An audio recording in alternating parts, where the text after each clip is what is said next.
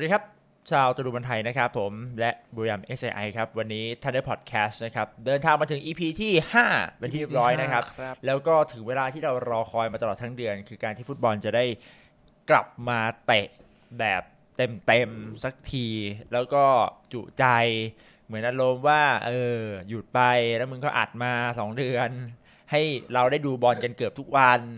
จน2วันที่จะไม่ดูก็คือแค่จันทร์กับศุกร์จุกเห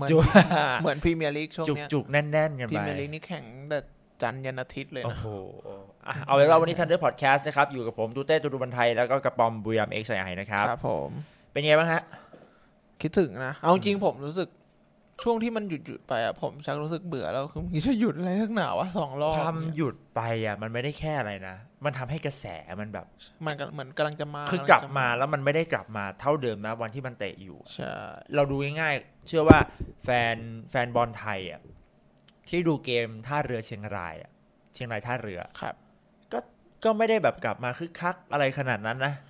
มันหยุดจนแบบความน่าตื่นเต้นมันหายไปแล้วอะส่วนตัวผมนะเอาจริงความรู้สึกคนเป็นแฟนบอลอย่างเงี้ยมันไ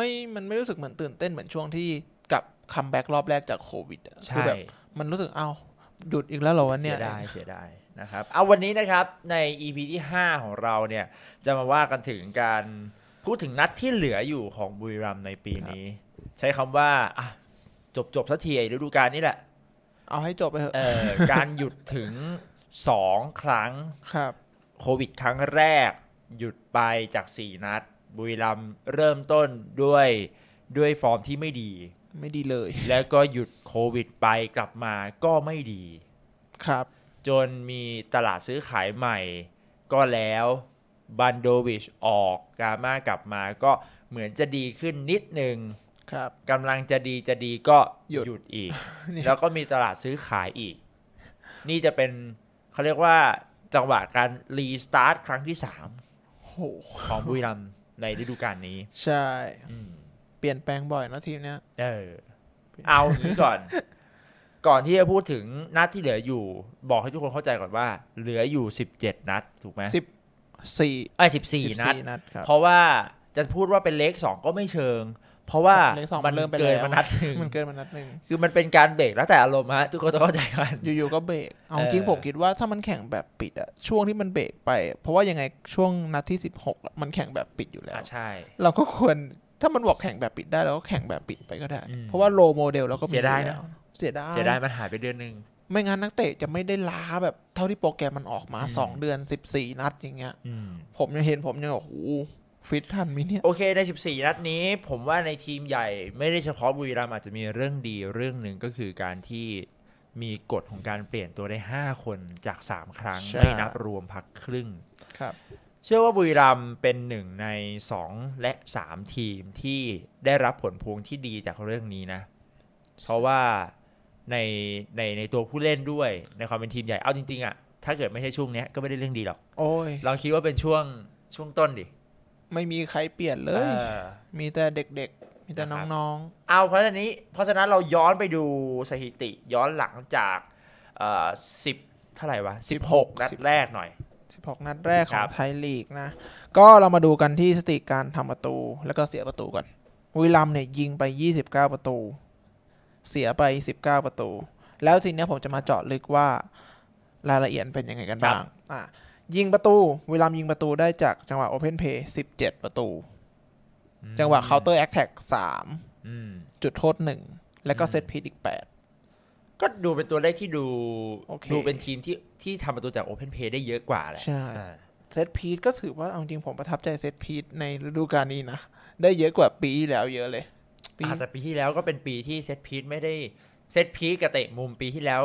ไม่มีประโยชน์แค่ไม่มีประโยชน์เลยอ่ะไม่มีประโยชน์แล้วก็ประเด็นคือบุรีรัมย์ทำประตูจากในกรอบเขตโทษได้25ประตูแต่ว่าการยิงนอกกรอบเนี่ยแค่4ประตูเท่านั้นมันนี่คันยุกลูกนึงอ่ะจำได้ใช่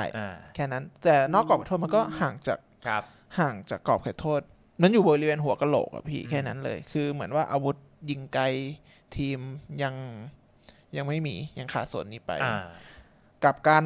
จังหวะเสียประตูเนี่ยบุรีรัมย์เสียประตูจากจังหวะโดนเคาน์เตอร์5ประตูเลยนะโอ้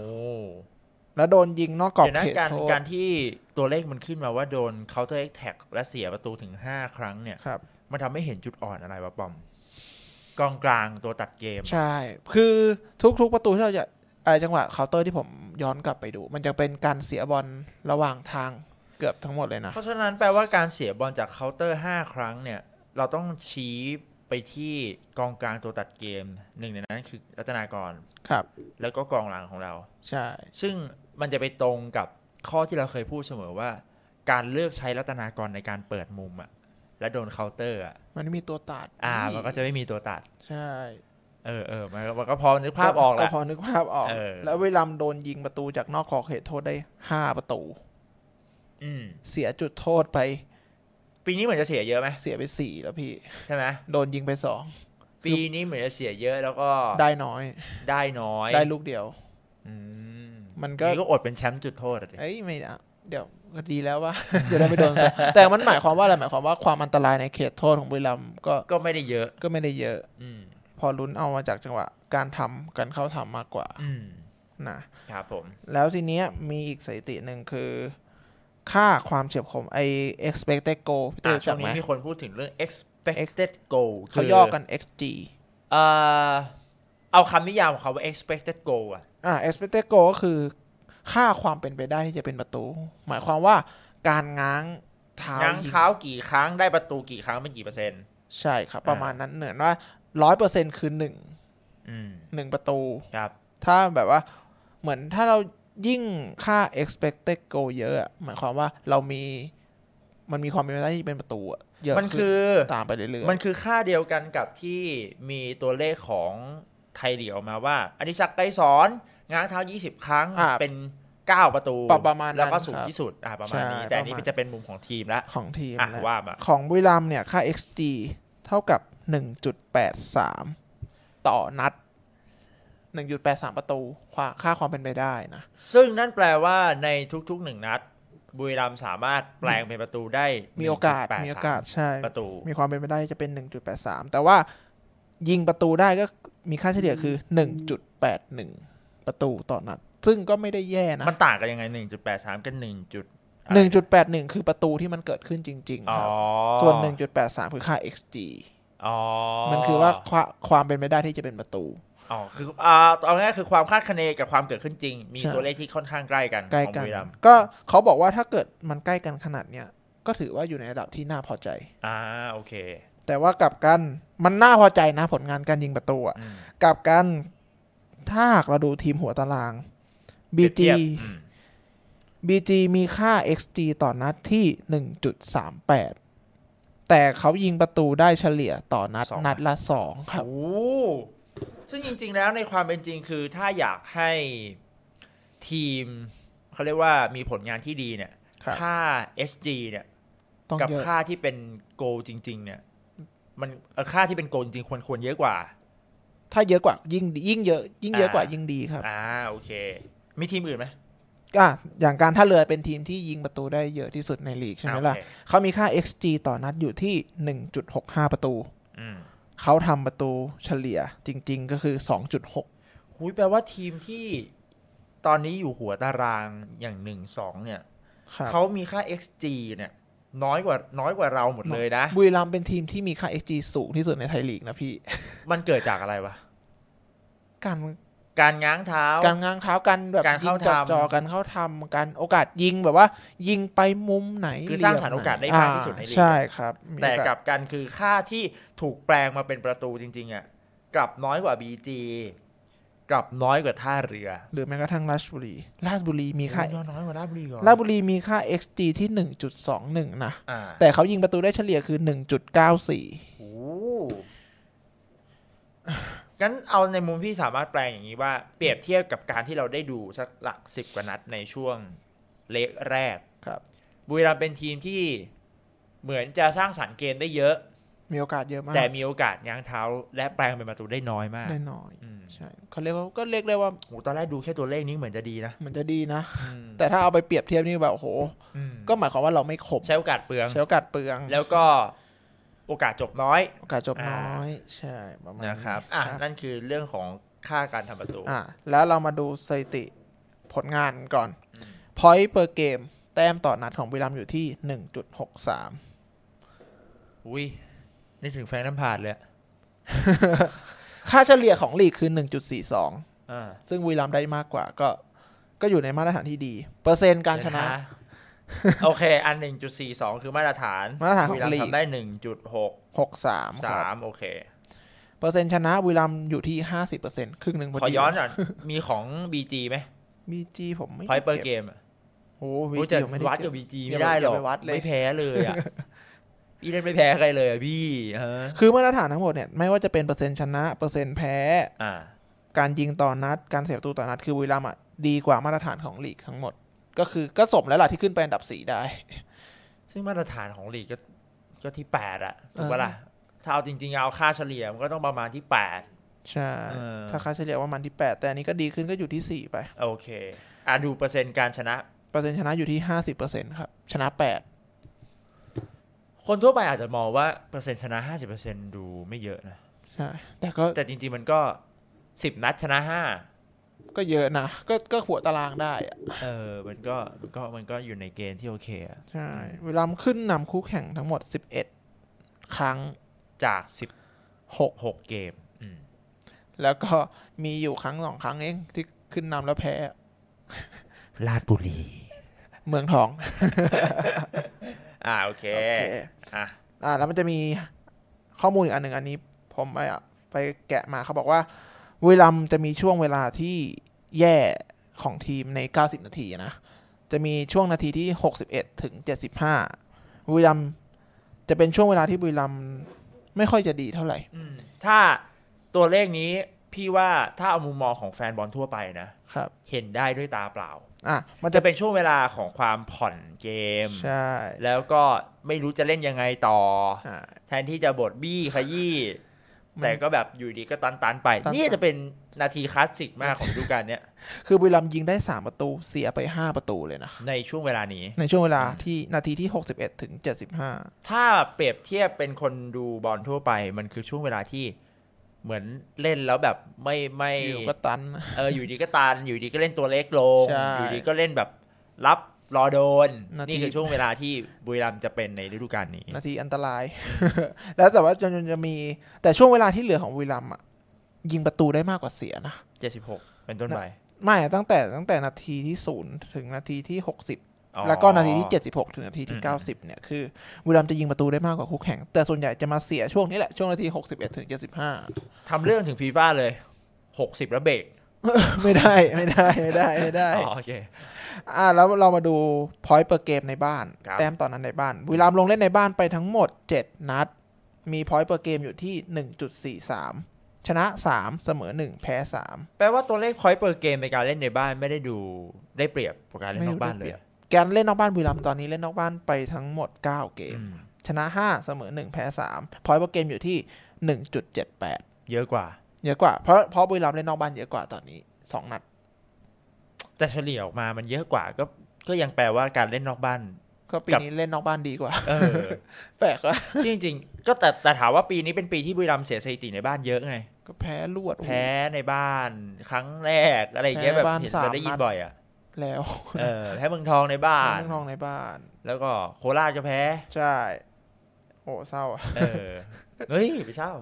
นะครับโอเคมีอะไรอีกมาโอเคแล้วก็ผลงานที่ผ่านมาก็อันนี้คือคร่าวๆที่ผมเอามาจาก Who Score แล้วก็ Footy Stat ของต่างประเทศของในไทยนี่หาไม่ได้หรือว่าเราไปนั่งทำสแตทให้กับไทยลีกดิครับแล้วก็ผลงานที่ผ่านมาช่วงเบรกเนี่ยทุกคนน่าจะรู้กันแล้วบุรีรัมย์มีโปรแกรมอุ่นเครื่อง2นัดกับขอนแก่นยูไนเต็ดกับหนองบัวผลคือนะขอขั้นแป๊บนึงทำไม2ทีมนี้ถือเป็น2ทีมที่เราเจอบ่อยประจำบ้านใกล้พันธมิตรนะมั้งพี่จริงมันจะมีช่วงนี้มันจะเป็นขอนแก่น FC ขอนแก่นยูไนเต็ดหนองบัวพิชยะมีอะไรอีกอ่างทองพวกเนี้ยลำปางอุทัยธานีกระบี่ส่วนใหญ่จะไปเยือนใช่ประจวบมีอยู่ช่วงนึงใช่มีอยู่ช่วงนึง เนี่ยเยอะนะที่มาทามินบุรีรัมย์ละนองพวกเนี้ยตัวดูมีไหมตัวดูอยากไปไหม อยากไปเตะที่ช้างเหมือนกันนะเตะที่นี่ยังบ่นปวดหลังกันอยู่เลยครับผลก็สาเหตุที่ผมคิดว่าเขาเลือกพวกนี้มาเขาทีมมันอยู่บ้านอยู่ใกล้ๆกันนะเป็นจังหวัดใกล้ๆกันนะพี่ว่าการที่มันเป็นทีมพันธมิตรอ่ะมันง่ายต่อการคุยแหละว่าโอเคในการอุ่นเครื่องครั้งเนี้ยเราอยากโฟกัสเรื่องอะไรถูกไหมหนึ่งคือโอเคเกมนี้มันดีลกันได้เอาง่ายๆใช่มันง่ายแล้วก็ช่วงเป็นโควิดไปไหนมาไหนมันก็ลำบากเนาะก็ลงสนามไปนัดละ135นาทีเลยนะเป็นควอเตอร์แบ่งเป็นยังไง3พีเรียดครับพีเรียดละ45นาทีก็จะได้ลงครบหน่อยใช่ผลคือเสมอกับขอนแก่นไป 2-2 ครับสุภชัยกับสุพนัทยิงคนละลูกเลยนะแล้วก็อีกนัดหนึ่งเสมอกับหนองบัว1-1ครับจากธนดลเท่าที่เห็นในรูปวิลัมเขาก็ดึงนักเตะดาวรุ่งที่ถูกปล่อยที่ไม่ได้เล่นในทีม B ใช่เพราะที่3โดนตัดจบไปแล้วก็ดึงมาทั้งพวกแม็กซ์เครวี่ธนดลขาวสะอาดเยอะพี่หลายคนแต่พวกที่เล่นที2ก็ดูยังจะต้องไปเล่นกับสโมสรครับเพราะที2ยังไม่โดนตัดใช่ไหมล่ะก็พวกนี้ก็กลับมาแต่ว่าลงไทยลีก1ไม่ได้นะเพราะไม่ได้ส่งรายชื่อนะครับอีกนัดหนึ่งเจอหนองบัวก็คือเสมอเหมือนกันใช่นะครับ2นัดนี้เอาจริงๆหลายๆคนไปโฟกัสแล้วก็ไปพูดแบบอุ้ยไม่ชนะเลยอะไรเงี้ยจริงๆมันวัดอะไรไม่ได้หรอเราไม่รู้หนึ่งคือใน100 กว่านาทีตรงนั้นน่ะมันต้องถูกส่งลงในความหลากหลายตัวจริงลงพร้อมกันหรือเปล่าเรายังไม่รู้เลยอาจไม่พร้อมกันหรอกพี่อย่างเงี้ยนะครับแล้วก็มันยังมีนักเตะอยู่คนหนึ่งที่เรายังไม่ได้เห็นฟอร์มเลยคือดีเกายังไม่ได้เห็นหน้าตาเลยว่าช่วงอุ่นเครื่องเราเห็นเสียประตูไป3ประตูนะไม่รู้ว่าดีเกาได้ลงช่วงนั้นช่วงที่เสียประตูหรือเปล่าเราก็ไม่รู้ก็ต้องมารอดูในสนามจริงวันพุธนี้ไม่สิวันที่เราอัดคือวันอังคารแต่ที่วันที่เราลงจะเป็นวันพฤหัสเปลี่ยนเวลาลงแล้วเราก็ไม่รู้ว่าผลจะเป็นยังไงแต่ว่าผมเอามาพูดก่อนสถิติดีเกาสมัยเล่นกับฟลูมิเนนเซ่เมื่อฤดูกาลที่ผ่านมาดีเกาเนี่ยลงสนามไป10นัด786นาทีมีสถิติคืออันนี้คือของปีที่ผ่านมาครับตอนที่เล่นอยู่กับฟูมิเนนเซ่ครับแท็กเกิลเนี่ยเข้าสกัดต่อเกมคือ 0.7 ครั้งต่อเกมอินเตอร์เซปชันคือแย่งบอลต่อเกมคือ 1.3 ฟาวล์1ครั้งต่อเกมมีสถิติเคลียร์ต่อเกมคือ 5.4 ครั้งบล็อกลูกยิง 0.8 เปอร์เซ็นต์การผ่านบอลสำเร็จ 90.2 แปลว่าเขาเป็นกองหลังสไตล์ไหนวะเปิดบอลยาว 3.4 ดวลลูกกลางอากาศชนะคือ 2.3 ครั้งต่อเกมที่เฉลี่ยออกมาก็ไม่ได้ดูเป็นตัวเลขที่เยอะนะคือไม่ได้ดูเยอะไปคืออาจจะด้วย1คือฟูมิเนเซ่เป็นทีมใหญ่ไหมทีมใหญ่พี่มันอาจจะไม่ต้องแบบไปงานหนักขนาดนั้นหรือเปล่า ก็ไม่รู้ถามว่าโอเคในตัวเลขต่อเกมอาจจะไปเด่นในเรื่องของการออกบอลเหมือนว่าโอเคทีมใหญ่ถ้าอันนี้ผมไปหาจากครูสกอร์เขาเหมือนสรุปมาว่าเป็นกองหลังที่เล่นลูกบนพื้นได้ดีแล้วก็ดวลลูกกลางอากาศแล้วก็อินเตอร์เซปชันก็ดูอาจจะเด่นใช่หน่อยอาจจะไม่ใช่สายแบบแท็กเกิลอาจจะการเข้ามาของดีเก่าผมว่าเขาน่าจะเป็นเหมือนสายซัพพอร์ตมากกว่าเหมือนไม่ใช่แบบซิลวาประมาณนั้นไม่ใช่แบบแท็กเกิลเฮ้ยทำไมมึงบูลลี่ติโก้ซิลวาอาจจะให้เนี่ยกองหลัง2คนใครก็ได้ไปแท็กเกิลแล้วตัวเองเป็นตัวเหมือนรอดักบอลมากกว่าครับเราก็ยังไม่รู้ว่าเป็นไงอันนี้เป็นสถิติทั้งหมดที่เราย้อนหลังกันไปในช่วง16เกมที่ผ่านมานะครับแล้วก็สถิติเก่ารวมถึงสถิติของทีมก่อนที่จะไปดูตารางการแข่งขันของเดือนกุมภาพันธ์เนี่ยอยากให้ทุกคนได้มาเห็นหน่อยว่าไอ้14นัดที่เหลือเนี่ยเราต้องดูบุรีรัมย์ยูไนเต็ดในสควอตเดปแบบไหนดีไหมให้คะแนนกันหน่อยว่าเฮ้ย14นัดภายใน2เดือนไหวไหมกับชุดนี้ครับผู้รักษาประตูประตูไม่น่ามีเปลี่ยนมั้งโอ้ยถ้ามันไม่เกิดเหตุอะไรผมก็ไม่เปลี่ยนหรอกประตูตอนนี้ในที่เขาลงทะเบียนไทยลีกนะมี3คนคือศิวรักษ์พี่แชมป์ยศพลเทียงดาแล้วก็โรณชาติภูชุมนี่พี่เต้จำได้ใช่ไหมตอนนั้นที่เราไปคิงคัพที่เราเจอแม่เขาเหรอพ่อเขาที่เขามาข้างสนามนะใช่ ตอนนั้นพ่อหรือแม่พอผมจำรูปได้น้องเขาก็เนี่ยคือชุดใหญ่แล้วนะอ๋ออุ้ยยินดีด้วยนะครับยินดีด้วยครับแล้วก็มี3คนถ้าพี่แชมป์ไม่เจ็บไม่อะไรก็คงจองก็ไม่น่ามีปัญหาเนาะเพราะว่าเคยลงสนามอย่างเงี้ยพี่แชมป์เคยลงทีช่วงฤดูกาล50 นัดก็เคยมีปัญ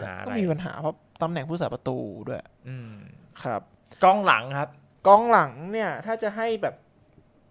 พูดกันจริงๆก็มีประมาณ5 คนในตำแหน่งเกมหลัง3มีดีเก้าเราจะเรียกเป็น5+2ก็ได้เดี๋ยวจะมี+2โอเคได้มีดีเก้ามีพรรษามีอภิวัตรชิติพัฒน์แทนกลางหายเจ็บยังหายแล้วเห็นมาซ้อมแล้วพี่แล้วก็อีกคนนึงคือธินกรธินกรเพิ่งย้ายมาจากสุพรรณใช่5 คนแล้วคือ5 คนที่เป็นกองหลังจริงๆครับแล้วก็บวกอีก2คือรัตนากรกับปิยพลที่รัตนากรเนี่ยถูกดึงมาเพราะ1คือในช่วงที่กาม่าย้ายมาคุมเนี่ยดึงรัตนากรมาเล่นในตำแหน่งตัวหลังตัวขวาครับแล้วก็ปิยพลเนี่ยลูกพี่ใดเนี่ยเราอาจจะยังไม่เคยเห็นแกเล่นในตำแหน่งหลัง3ไหมเหมือนตอนเชียงรายก็จะมีแค่วิงแบ็กแล้วก็กลางก็อาจจะมีเนี่ยตีง่ายๆสัก6 คนแล้วก็ถ้ามันอินเคสจริงๆปิยพลน่าจะเป็น1ในวิงแบ็กที่สามารถมาเล่นได้ใช้คำนี้ดีกว่าพี่ว่าพอไหมสำหรับกองหลังบุรีรัมย์ไม่เคยใช้กองหลังเปลืองเนาะยังไงถ้าซื้อชินวัตรวงชัยรายุทธสมพิมพ์มาแล้วยังไม่เคยใช้ก็ไม่น่ามีปัญหาหรอกเพราะว่าเท่าที่ผ่านมานะลงกี่งานกองหลังก็ถ้ามันไม่เจ็บก็อยู่อย่างนั้นอ่ะแต่ถามว่า6 คนพี่ว่าอาจจะ5 คนเนี่ยอาจจะใช้คำว่าพอดีกับตารางแข่งขันที่มันดุเดือดเนาะมันเผื่อว่าใครลาก็เปลี่ยนได้เพราะว่าตัวทีนะเตะบอลนะทำงานออฟฟิศพี่โอบอกวันนี้ลาพอดีลากิจนี่ลาลากูได้ยินว่าลาพี่เผื่อใครลากูคิดว่าทำงานออฟฟิศพี่โอโทรไปบอกลุงเนครับวันนี้ผมลานะครับไม่ได้เดี๋ยวโดนทางเงินเดือนเอากองกลางหน่อยกองกลางเราต้องดูรวมวิงไหมหรือว่ารวมอันนี้ผมรวมนะผมรวมให้มีทั้งหมด10 คนโอ้โหเยอะนะก็เพราะว่าเอาจริงๆในตำแหน่งที่เราเล่นมันประมาณสัก3-4-3มันคือ4 คนใช่โอเคไล่ไปฝั่งซ้ายก่อนวิงแบ็กซ้ายเราจะมีศาสลักษณ์ไหประโคนครับกรกฎมีตัวใหม่อย่างจักริดเนี่ยในมุมปอมเห็นวันนั้นไปนั่งฟังโค้ชธงครับพูดว่าจักริดไม่มีทางเล่นตำแหน่งนี้ในมุมปอมคิดว่ายังไงอะไรก็เกิดขึ้นได้ เราไม่รู้ใจกามาเอาจริงเพราะว่าตอนก็อย่างที่ผมเคยพูดว่าตอนเล่น BG เขาก็โดนโยกเล่นแบ็คแล้วนะพี่เปรียบเทียบนี้นะจักริดกับการเล่นวิงแบ็กซ้ายมันอาจจะเหมือนกับเกมที่ทูเคิลมาเกมแรกและเล่นฮัสซันโอดอยไปเล่นน่ะเหรอไม่ฝั่งซ้ายตอนแรกเขาเอาชิลเวลเล่นครับแล้วก็เปลี่ยนเอาพูลิซิตไปเล่นเว้ยเพราะฉะนั้นไอ้ตำแหน่งตรงนั้นนะของเชลซีมันก็จะมีชิลเวลมาร์กอสอลองโซเอเมอร์สันแล้วก็พูลิซิตอีกเพราะฉะนั้นถามว่าจักริดจริงๆมันก็ไม่ได้เหนือกว่าแรงถ้าวันที่มาต้องการเกมรุกก็ถ้าเป็นเกมลุกตัวเองก็สามารถดันขึ้นไปเล่นเป็นปีกแบบหน้า3ก็เหมือนฮัสซันโอดอยได้หมดเลยครับเพราะว่าแล้วทีนี้มีน้องพลอีกคนนึงธนิสรเป็นซัพพอร์ตไม่มีจักริดก็ลงยากจะแย่อยู่แล้วโอเคตอนนี้ซ้ายก็มีน้องพลกรกฎศาสลักษณ์จักริดฝั่งขวาพี่ต้นคนเดียวเลยครับพี่ใดไงพี่ใดโยกไปเล่นได้แล้วก็อาจจะเพอถ้าฉุกเฉินก็เอาศาสลักษณ์ไปเล่นก็ได้ซึ่งก็ก็ถือว่าที่จักริดก็ได้เพราะจักริดก็ถนัดเท้าขวานะใช่แต่หลังๆมาเขาเล่นซ้ายนะเล่นซ้ายซะเยอะนะครับ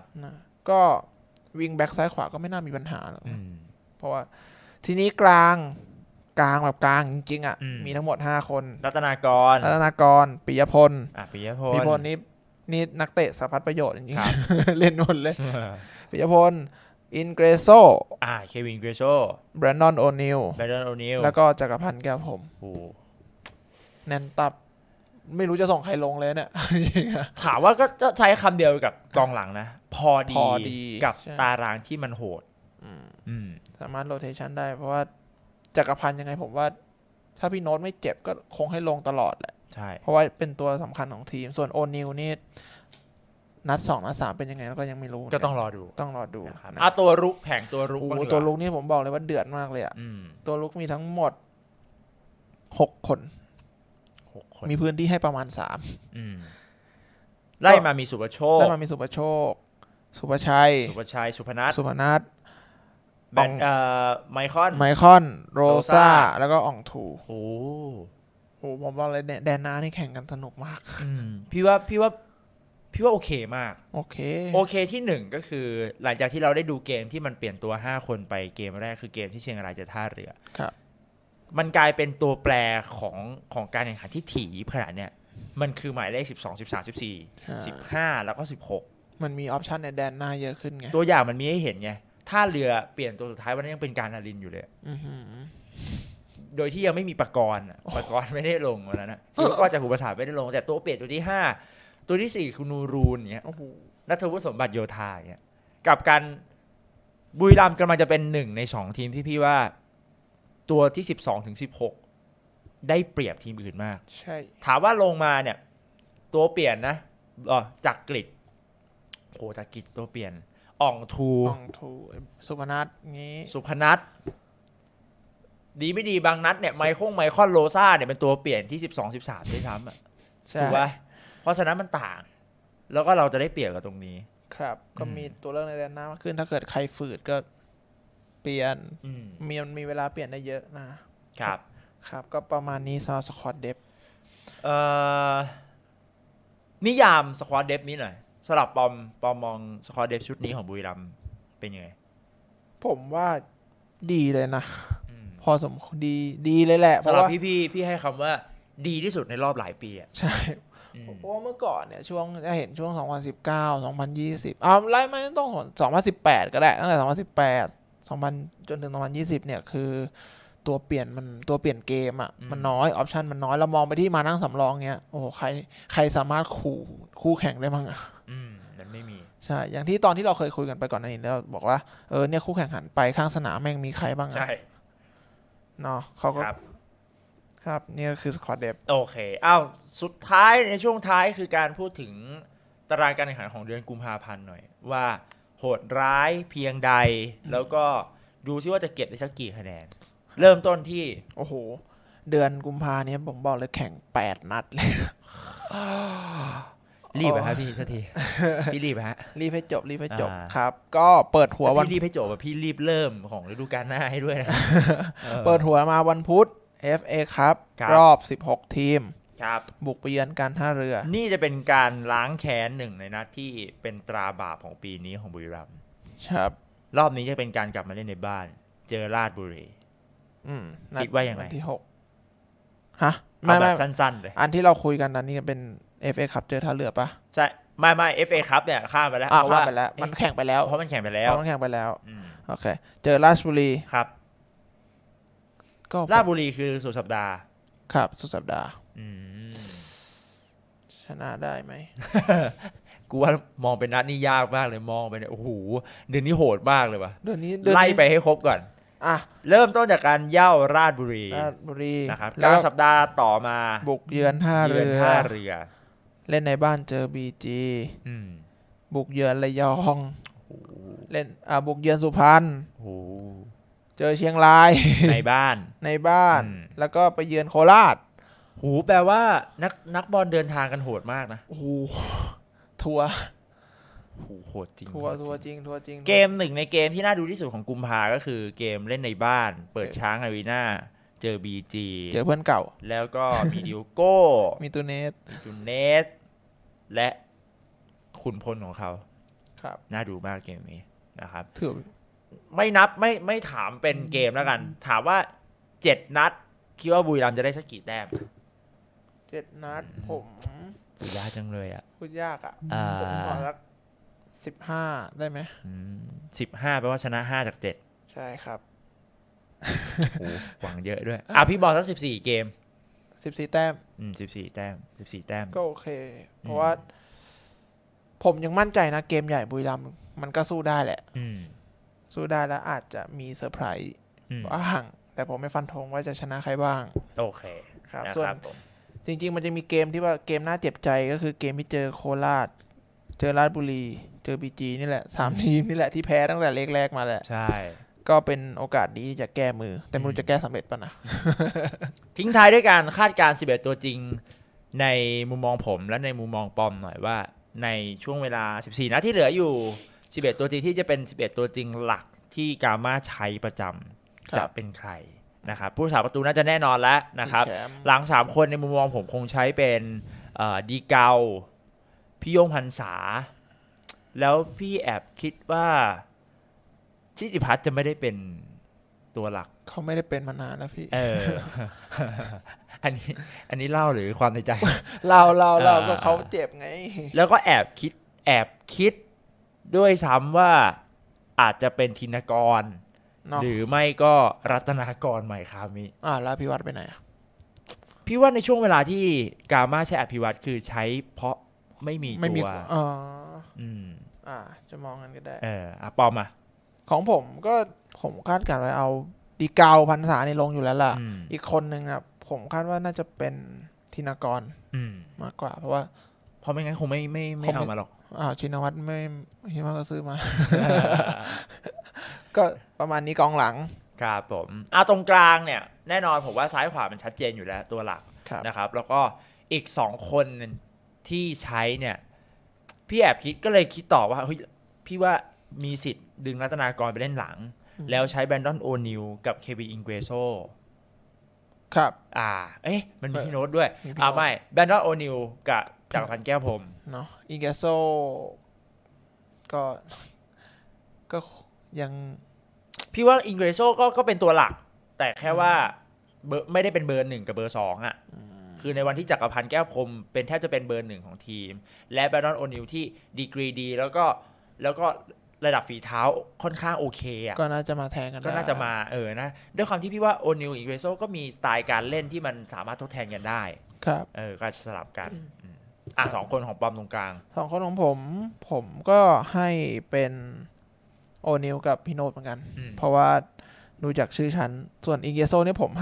50-50จริงๆเพราะว่าช่วงหลังกาม่าเห็นกาม่าได้ข่าวว่ากาม่าชอบก็ไม่รู้ว่าการเข้ามาของโอนิลจะทำให้กาม่าพลอยเขวหรือเปล่านะครับส่วนข้างหน้าพี่ว่า3ตัวหลักที่เขาจะใช้คือสุภโชคโลซ่าแล้วก็ไมคอนตัวเด็กหายนะตัวเด็กหายเลยนะตัวเด็กหายอาร์มแบงค์หายเลยนะถ้าถึงขนาดจะดรอปไมคอนที่ค่าตัวแพงที่สุดในไทยลีกแล้วเอาอาร์มหรือแบงค์ลงเนี่ยพี่ว่าก็ใจร้ายนะพี่ว่าตัวหลักเป็นแบบนี้ผมยังเชื่อว่าตัวหลักข้างบนนะผมยังให้สุภโชคให้โรซ่าแล้วก็ให้สุภชัยอยู่แข่งเลเตอร์ก็ช่วงนี้เขาฟอร์มดีนะพี่ส่วนไมคอนคือผมว่าเขายังต้องให้เวลาปรับตัวอยู่เพราะว่าช่วงอุ่นเครื่องได้ข่าวว่าไมคอนยิงอยู่ทนไม่เข้าเลยนะเพราะว่าเขาไม่ได้ลงเล่นมาครึ่งปีอย่างที่ผมเคยบอกเขาอาจจะต้องใช้เวลาบ้างโอเคตรงนี้อาจจะเป็นของสุภชัยเพราะว่าเจ้าตัวทำผลงานให้กาม่าเห็นแล้วว่าเขาสามารถพึ่งพาได้ครับนั่นแหละนะฮะก็ประมาณนี้แล้วกันครับวันนี้ในการวิเคราะห์เส้นทางหลังจากนี้2เดือนแต่เดี๋ยวหลังจากนี้Thunder Podcast ก็จะอัปเดตกันทุกสัปดาห์แบบนี้ครับไปเรื่อยๆนะครับผมฝากติดตาม2ช่องทางเหมือนเดิมนะครับตูรูบอลไทยแล้วก็ Facebook บุรีรัมย์ XII ด้วยครับเจอกันใหม่สัปดาห์หน้าครับสวัสดีครับสวัสดีครับ